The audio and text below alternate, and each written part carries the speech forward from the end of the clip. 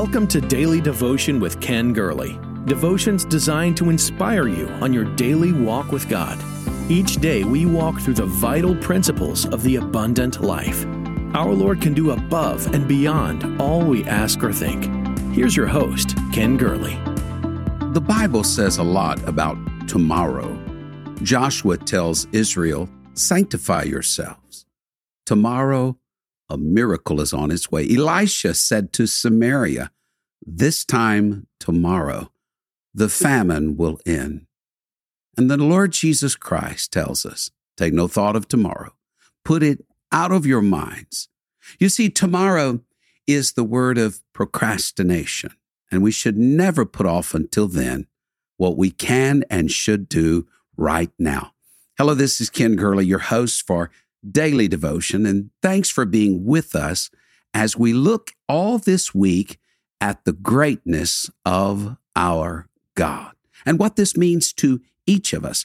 As odd as it sounds, today, let's study tomorrow.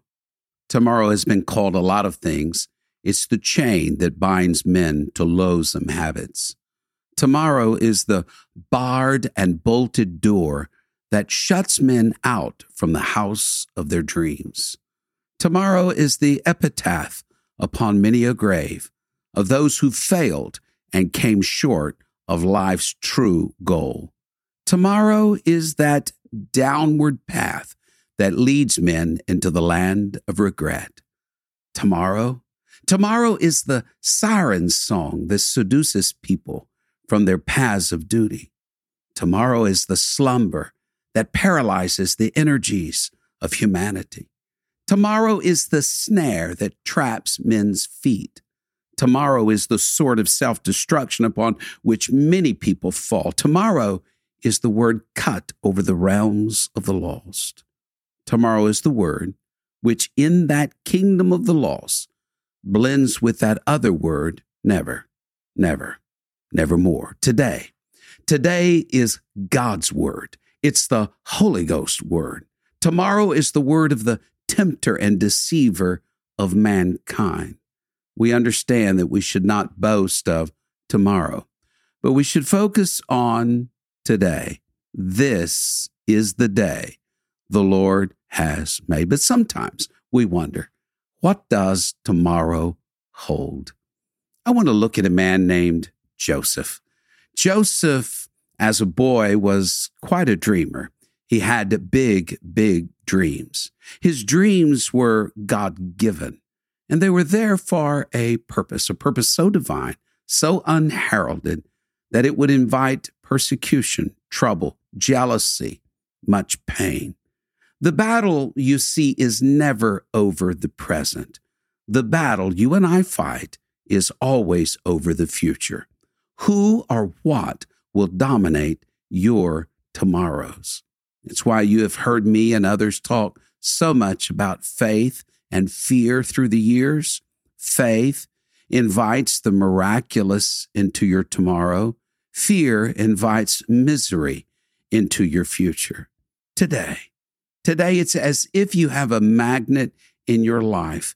Fear dredges up yesterday's troubles and draws tomorrow's difficulty. But faith does the exact opposite. Faith reaches into your past like David of old. God, you helped me slay a lion and a bear yesterday. And Lord, tomorrow you're going to help me slay a giant. Faith reaches into your future like it did Apostle Paul. His trials were immense, stonings, shipwrecks, beatings. But it was almost a sense of, I cannot die, I will not die, because tomorrow beckons me. I've not yet achieved my destiny. I must preach to kings. I must preach to Caesar. God is not through with me yet. Oh, I hope that touches someone's life right now. God is not through with you yet. Joseph had a dream, and therefore he had faith for tomorrow. It's easy to speak of that boy wonder known as Joseph, the favored child with a coat of many colors. He's the one who dreamed those huge dreams and live to see those dreams come true. In our minds, we hasten to the moment in Joseph's story where Pharaoh sets him up as prime minister over the most powerful nation of the world at that time. But it's the stuff in between, however, that got Joseph to that place of edification.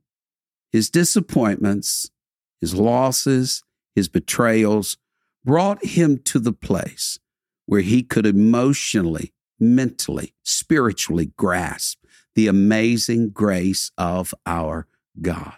And to omit the difficult moments in his life is to minimize the power of our great God and to gloss over the lessons that Joseph can teach you and I today, what he can teach us today about tomorrow.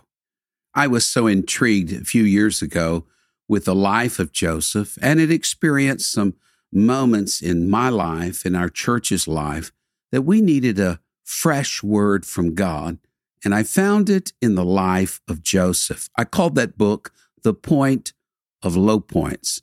After disasters, tragedies, we sometimes hand that book out by the hundreds and by the thousands because it ministers to people's needs, what Joseph has to teach us. Joseph appears sure-footed in his biblical biography, save for that adolescent but understandable sharing of his vivid, God-given dreams with his father and brethren. One looks in vain to find Joseph making very many mistakes. The Lord ordered Joseph's steps, and this young dreamer appeared to follow God's plan with precision, except on one occasion. And what Joseph learned on this occasion would be shared again and again. It's probably a little discussed facet of Joseph's life. I've never really heard it talked about, preached about.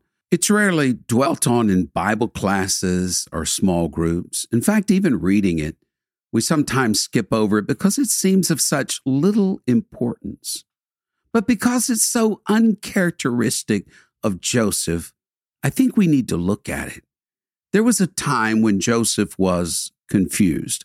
His father called Joseph one day and instructed him to go to Shechem to check on the welfare of his brethren and on his father's flocks. Joseph obeyed, but when he arrived at Shechem, neither his brethren nor his father's flocks were evident there. Scripture says that Joseph was wandering in the field. That Hebrew word for wander could also be translated as going astray, vacillating, staggering, or being misled, off track, detoured. Joseph was not strolling through a field outside Shechem. He was confused. He was wandering. He was staggering. He didn't know where he was to go. The problem was he had obeyed his father's instruction without the desired result.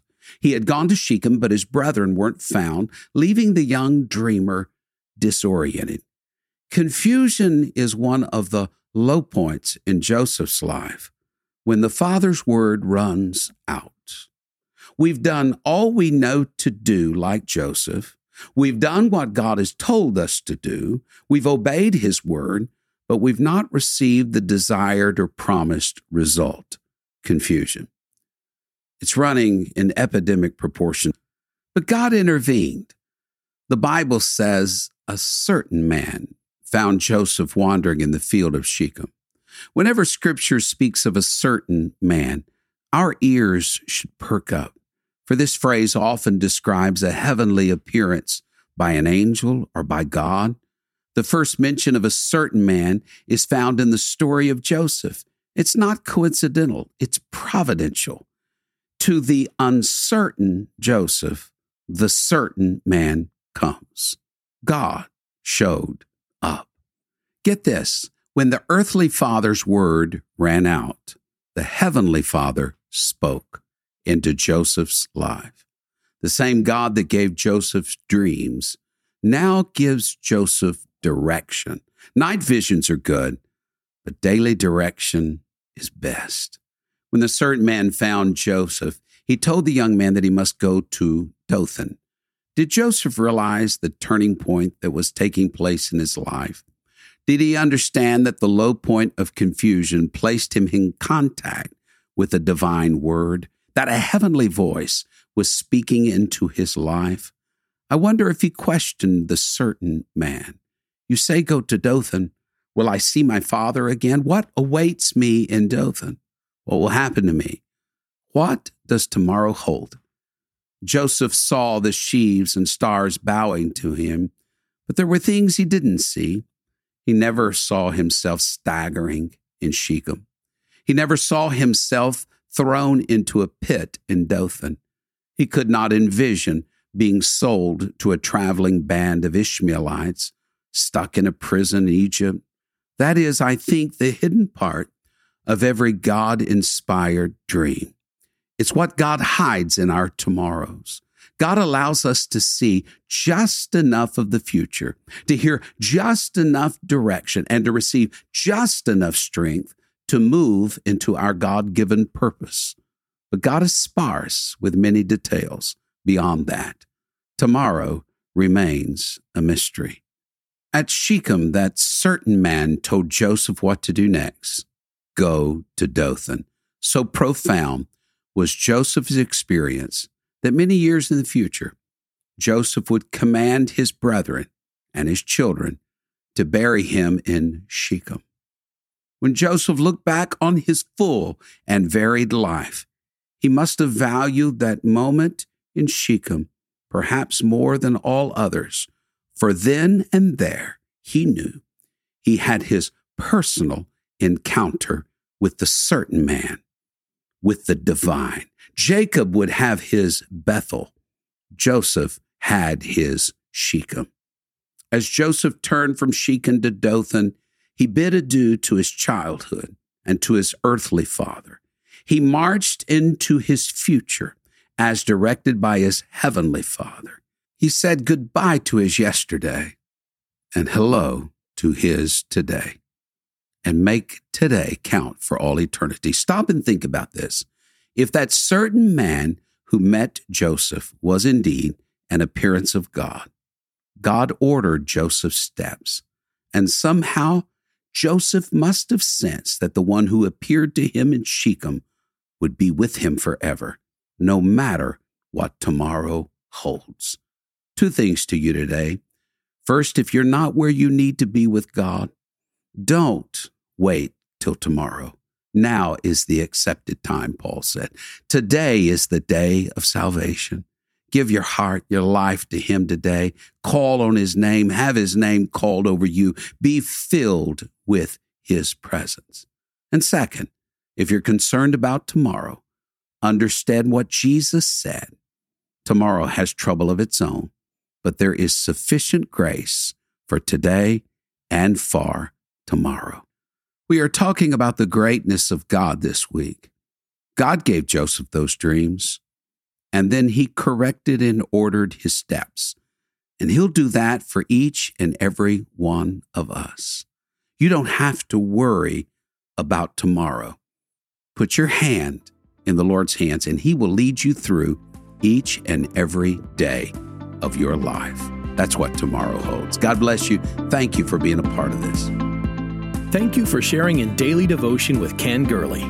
We pray this ministry has been a source of encouragement and strength to you. Please be mindful that your financial support enables us to meet with you each day. To give a donation or connect with us, visit our website at kengurley.com. There you will also find the latest books, podcasts, and resources. The book on prayer is Pastor Gurley's latest book. You can get your copy of this life-changing book at kengurley.com. May God's favor rest on you in every way until we meet again.